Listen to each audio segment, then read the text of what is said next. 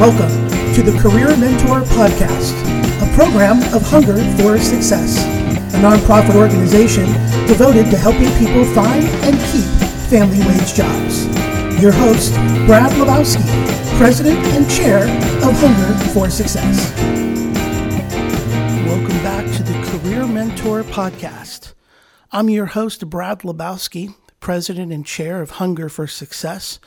And this month's series is talking about conflict resolution at work. And one of the tools that I use to help people with conflict resolution is a book called The Trusted Advisor. It's written by David Meister, Charles Green, and Robert Galford. It's been around for a while, and the research basically talks about a trusted advisor equation. So what they try to do is say, look, you have a relationship with someone, you have a conflict. Let's try to take the emotion out and let's look at it analytically. There's four basic processes of a relationship, four aspects of a relationship. The first is credibility, what you say. Then there's reliability, what you do. There's professional intimacy, which is being able to open up to someone and talk to them about personal or professional things and trust that they'll keep it confidential. It's about listening. And then there's self-orientation. Is it all about you or is it all about the other person? So on the numerator, we have credibility, reliability, intimacy. They're all maximum at 10 points each. So if somebody's really credible, they're at a 10. If they're really not credible, what they say isn't really true, then they're a 1. On the denominator, it's about self-orientation. So if you're really good about making it about other people, not about you, you're a 1. A 1 is a good score. If you're really bad and it's all about you and never about anybody else, where you're really selfish, that's a 10.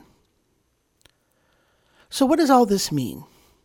When you have a conflict with someone, you're losing trust in them, you're losing engagement with them. So what our advice is pick one of these four aspects of the relationship. For example, let's say somebody you work with or supervise is always late. Well, that falls under reliability. So let's talk about that. You do a trusted advisor equation on that individual, and reliability is a low score. And you go to that individual and you explain this process in the book, which I recommend getting. And then that person does a trusted advisor score on you.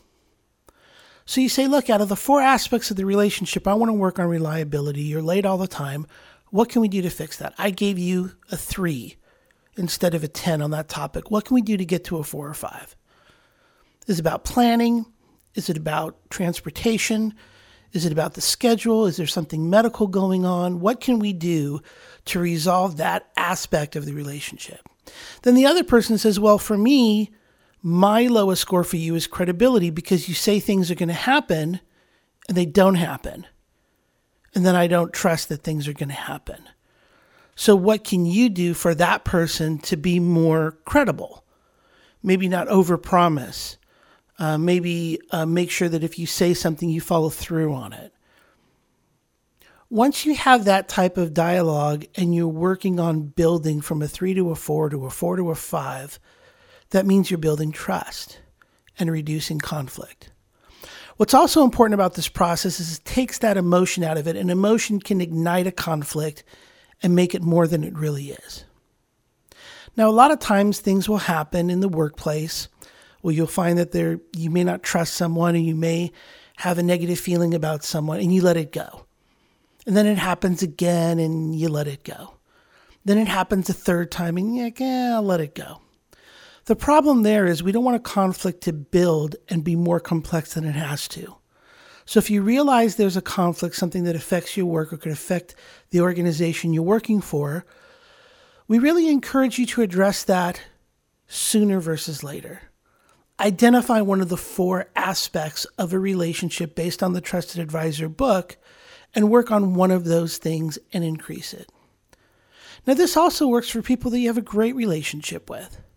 Maybe they're all 10s, maybe they're all 9s. You have this great relationship, great trust, but something changes in their life. Something happens. Could be a medical issue, could be a personal issue, could be a job change, a move. But whatever that is, you can use this same equation and analyze, hey, we've been friends for a long time. things are going really well, something's changed, let's work on it together. But what's important is you're not just telling them, here's your low score, this is what we need to do to improve. You're giving them the opportunity to do the same to you. So you're working on something to improve the relationship. They're working on something to improve the relationship. And we find that reduces conflict really well in the workplace and is able to build stronger relationships. And when you build those stronger relationships, you're more engaged at work. And when you're more engaged, you're outperforming. And that's the goal. If you have questions on how to apply this or have a particular situation and need help with it, we'd love to hear from you on our website. Just go to help, the letter H, the number 4, the letter S.org. Reach out to us so on our next podcast we can give some examples from people around the country dealing with work conflict, and I know we all do, and we can give some specific examples and help you along the way.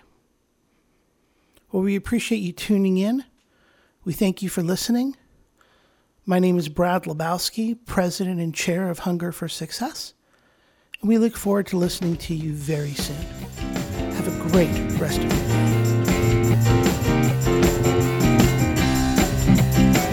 This is the Career Mentor Podcast, intellectual property of Hunger for Success. All rights reserved, 2019.